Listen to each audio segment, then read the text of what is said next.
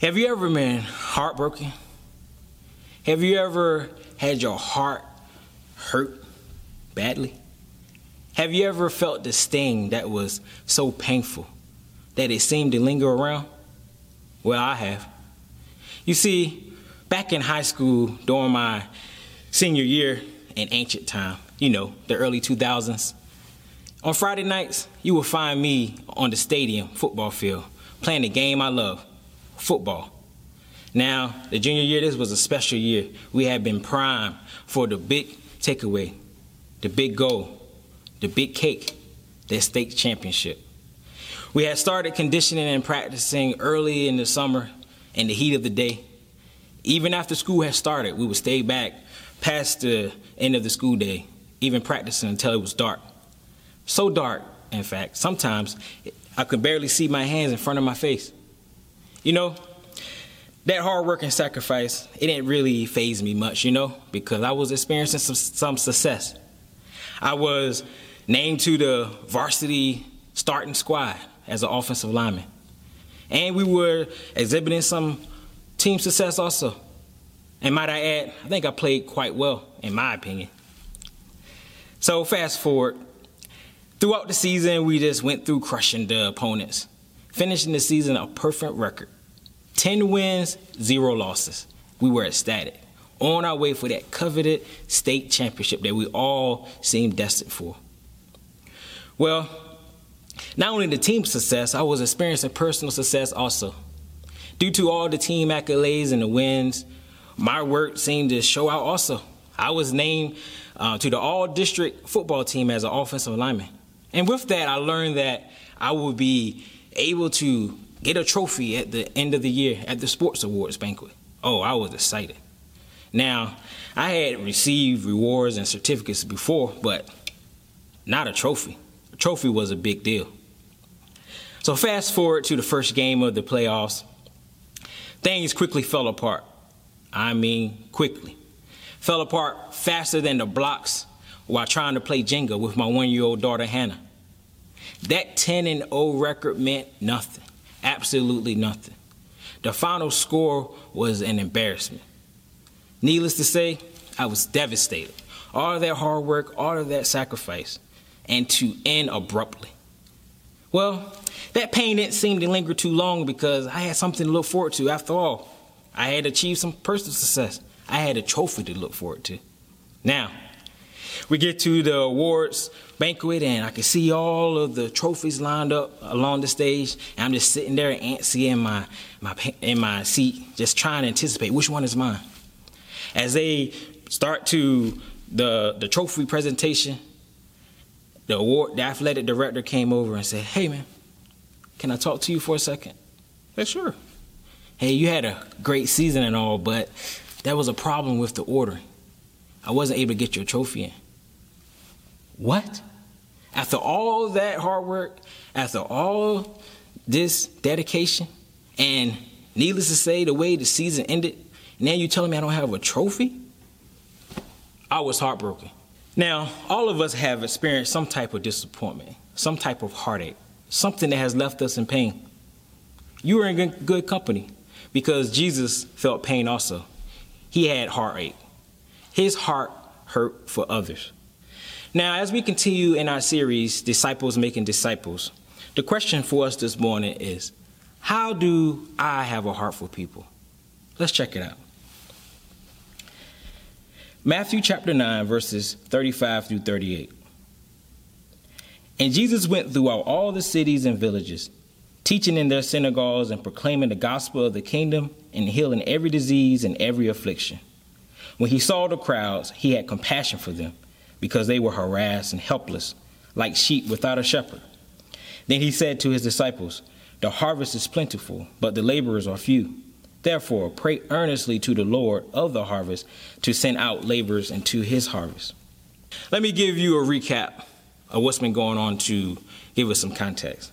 You see, Jesus has given his Sermon on the Mount, and the crowd were astonished. They were blown away and mesmerized to the point that as Jesus came down the mountain, they continued to follow him. As Jesus came down the mountain, he immediately began to perform miracles. A leper came and kneeled before him, seeking to be healed. to be cleansed from his leprosy. And Jesus honored that request by stretching out his hand and healing the man from his leprosy. As he journeyed on to Capernaum, he was met by a centurion who came pleading to Jesus on behalf of his servant, who was laying paralyzed and suffering. Jesus offered to go to the centurion's house, but the centurion said, "No, I'm not worthy of that."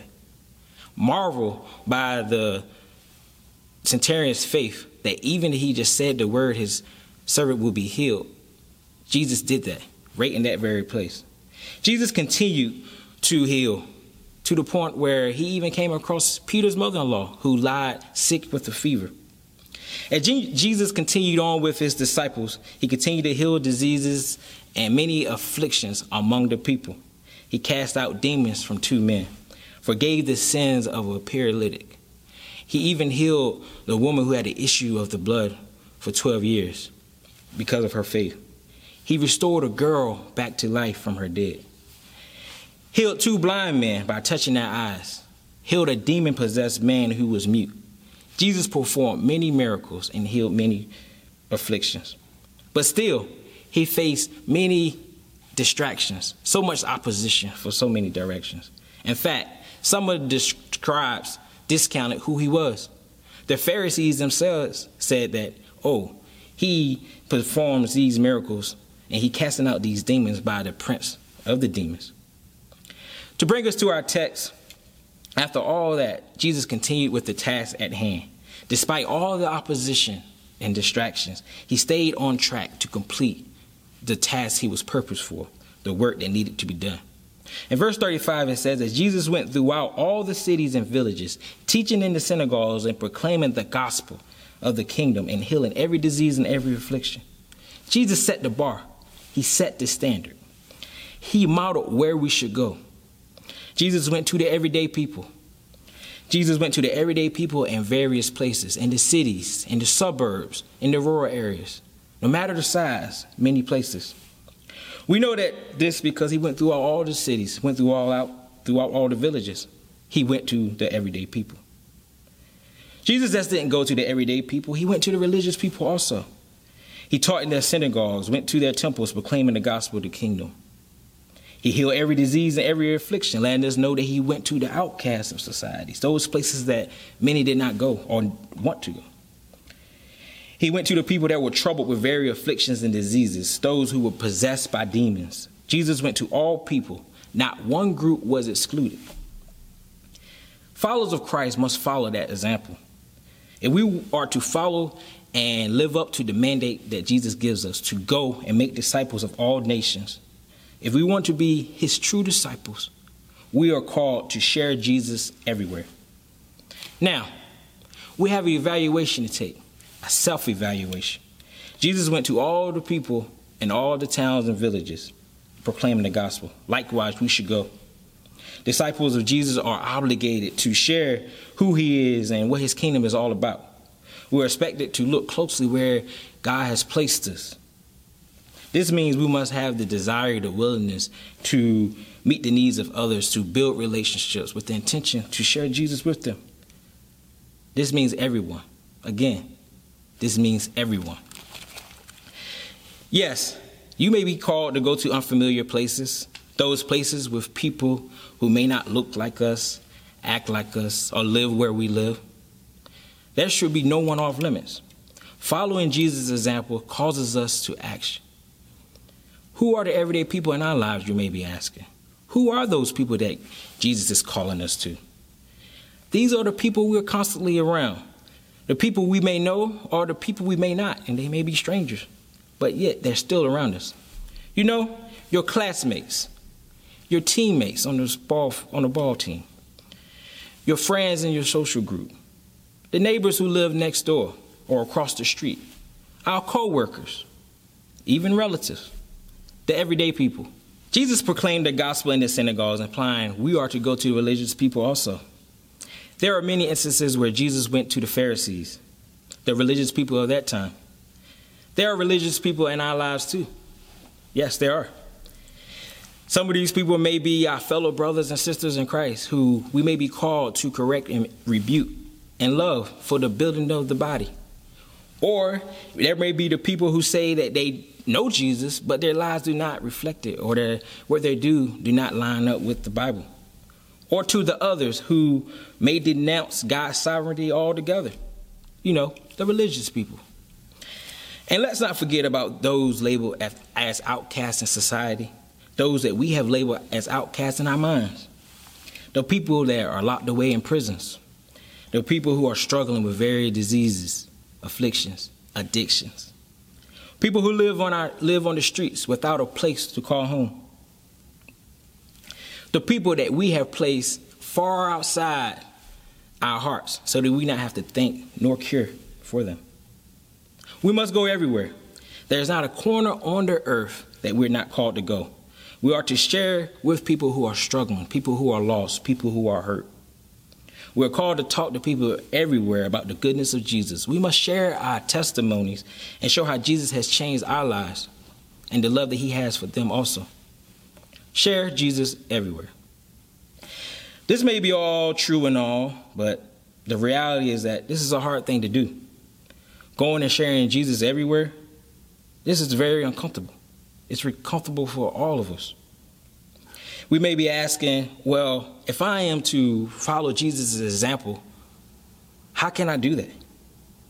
The answer is, in its simplest form, it's a heart issue. You see, Jesus had a heart for others. For us to be a disciple of Jesus, we must have a heart for others also. Jesus went throughout the cities and villages because he cared for others. We know this because the scripture says when he saw the crowds and while looking upon them, he had compassion for them. Jesus was heartbroken for them.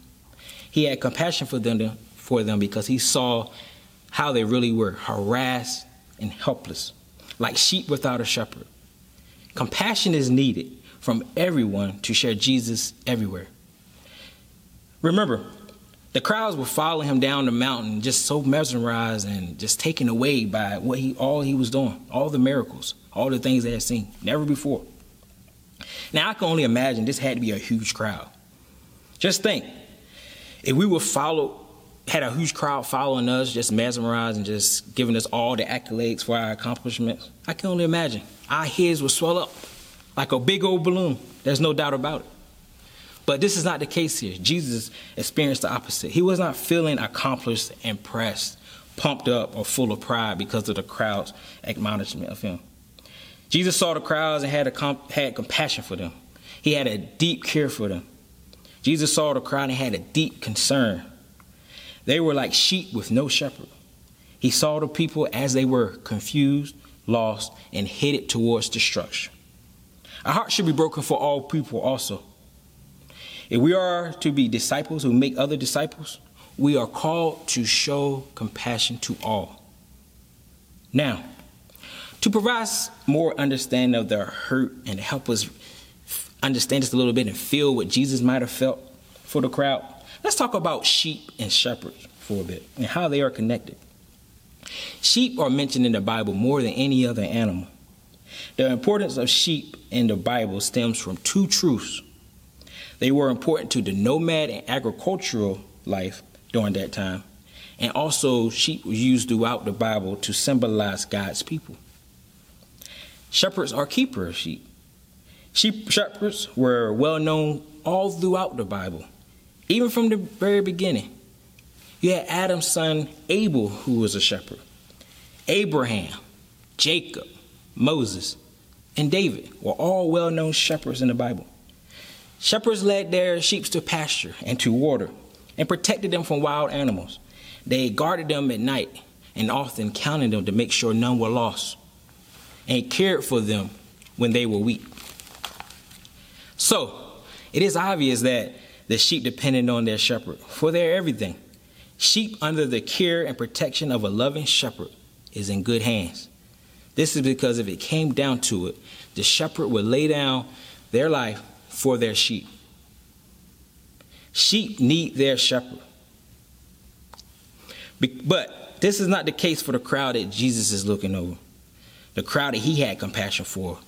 The people that his heart broke for. This is because their status was the opposite. They were sheep without a shepherd. They were harassed and helpless. They were troubled and confused. The result for sheep without a shepherd is not good. In fact, it's downright detrimental. For example, it is common for sheep to get turned over on their backs. Once turned over on their backs, it's extremely difficult for them to turn back over, near impossible. When this happens, the sheep are called casts or cast down sheep. They kick their legs in the air just trying to get back on their feet, but nothing seems to work. They are left in their most vulnerable state they can be in, being left in this condition helpless and vulnerable to their enemies. They would certainly die after a few days or hours. This is the state of the people here Jesus was referring to. People consumed in sin and in need of a Savior. What a picture of sinners apart from the Good Shepherd, the Lord Jesus Christ. The people may have seemed calm and comfortable, but Jesus knew their true condition, and it was not good. Not good at all. In a sense, these people were cast like sheep. Sheep with their legs left up, headed towards destruction by the enemy, in a vulnerable position. Due to their sin and without any hope, Jesus knows that the crowd is left in its present state. It will certainly die, an eternal death. Do we have a heart for people? Do we have a heart for others? Do we see people the way Jesus sees people? Do we take the time to look carefully into people's face? If so, we will see a lot of distressed, troubled people. And if we're honest, we probably would say, no, we don't. This is because by nature, we like to shield our hearts. We don't want to be exposed to the pain, hurt, and loss. Now, I tell you this is true because I can personally tell you I personally struggled with this. You see, previously I spent over a decade managing a drugstore. And many of those days, I was the first one to get to the store to unlock early in the morning. And it was not uncommon for me to see someone lying on the side of the building sleeping, or someone rummaging through the trash for food. Shameless to say, most of the time I just walked by and I ignored it. Ignored the people and ignored the problem. Because at that time, all I cared about was myself. All I cared about was my gain, not them, not others. Money, success, power, climbing that corporate ladder were my goals, not the people. It wasn't until I was challenged by a friend to have compassion, to make a difference. So I would say my last 2 years in that position, things started to change. Compassion became more of a focal point and not the security of my family or being the ultimate provider. But having a heart for others became the focus. And needless to say, I even gained a great friendship in the elderly gentleman in the process. Now, you may be saying, well, I'm too busy to care about other people's problems, and you know what? I have problems myself. You know, you don't know all the problems that I'm facing. In fact, you don't know about the constant fear of losing my job because of the boss who's constantly on my back. You don't know about the fear that I have of failing this class because of the repeated failures on tests and a teacher who doesn't want to help. You don't know about the struggles I'm facing while trying to manage a household or raise up kids in the midst of a turmoil marriage. You know, I have problems. But you know what? There's no problem bigger than the biggest problem there is. You know, there's no doubt about it. We may have problems. But showing compassion for all requires a transformed heart. There's no bigger problem than leaving people left in a helpless and forsaken condition who are lost in sin without a Savior. The heart is key. Solomon describes the heart in this importance. In Proverbs chapter 4, verses 23, he says, above all else, guard your heart, for it is the wellspring of life. Out of the heart flows our desires, our hopes, our dreams. Our behavior flows from our hearts. You see, essentially, what's in our heart would dictate how we act. The things that make our heart joyful, or in this case, the things that should break our hearts, should drive us into action. Now, this is an urgent situation. Jesus gives us an image of the urgency when he tells his disciples, the harvest is plentiful, but the laborers are few. He's telling the disciples that, there's a great need for the people who need to be shown compassion and taught the gospel. But there's a problem. There's not enough workers to take care of this massive harvest. Think of this from an agricultural standpoint. You see, when the harvest is ready or when the crop is ready to be taken in, there's only a certain time frame to gather it. If the harvest is not gathered in time, the harvest will be ruined or spoiled. In this case, Jesus is referring to the harvest of souls that will be destroyed if workers do not come alongside and tell them something different. If you are like me and you see an issue, you like to jump right in and fix it. Now, this is not the case in Scripture. There's no doubt there's a problem here. We have a crowd of people helpless and harassed, like sheep without a shepherd, and we have a labor shortage. We are short on workers to help with this harvest of people. There's a problem. Instead of going to the problem immediately like me or you, Jesus told his disciples to go pray. He told them to pray earnestly to the Lord of the harvest to send out laborers to his harvest. Now, this should not be a strange response coming from Jesus. Jesus prayed often and modeled prayer for his disciples. Jesus knows his disciples. He spent a lot of time with his disciples. He knows their heart. Jesus was very specific in his directions to his disciples, so specific to the point where he told them how to pray, who to pray to, what to pray, and why to pray. He told them how to pray and telling them to pray earnestly. He told them who to pray to by telling them to pray to the Lord of the harvest. He told them what to pray by telling them to ask the Lord to send out laborers. And he told them why to pray to the Lord by acknowledging that ultimately it is his harvest. Following the directions of Jesus, we should also pray to the Lord. We're called to pray to the Lord always. The question may be, does this apply to me? Well, if you are a disciple who makes other disciples, then the answer is a big fat yes. Absolutely, this applies to you. Pray to the Lord always. The fact of the matter is that we can't go and love others in our own might, based on our own will. It's only by God's grace and power of his Spirit that allows us to care for people the way that we should. We are called to pray and ask for a changed heart. Pray to the Lord of the harvest for a heart for his harvest. Now let's begin praying for and become a people whose heart break for the lost and suffering. And we should be praying seriously and intentional every time. Not praying empty words and extravagant in speech and some effort to think that the more religious it sounds, the better chance it will be heard. No. Instead, be sincere in your prayers and be in prayer always. We know who to pray to. Pray to the Lord. We know why to pray to the Lord, because he is all powerful and in control of everything. When we pray, it is an expression of surrender to God and reliance on his infinite wisdom and sovereignty. What do I do if I do not know what to pray for? A lot of times this may be true. Simply ask the Lord to break your heart for what breaks his heart. Fill our hearts with compassion. Fill it with love. Understand, you have to have a heart for it in order to go do it. Now, that hurt that I experienced back in high school with that devastating end to that football season. In case you were wondering, did I get that trophy that I was promised by that athletic director?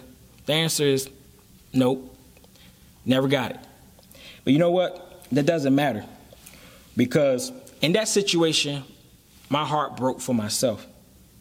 Jesus calls us all to something so much bigger. Jesus calls us to have a heart for others. Will you answer that call? The call to share Jesus everywhere and show compassion to all wherever we go? This is no small feat. That is why Jesus demands us to pray always. We should pray for an open heart and for the hearts of others to be open also, so that we can go out and serve and love the harvest the way God has called us to. Will you answer that call? Let us pray.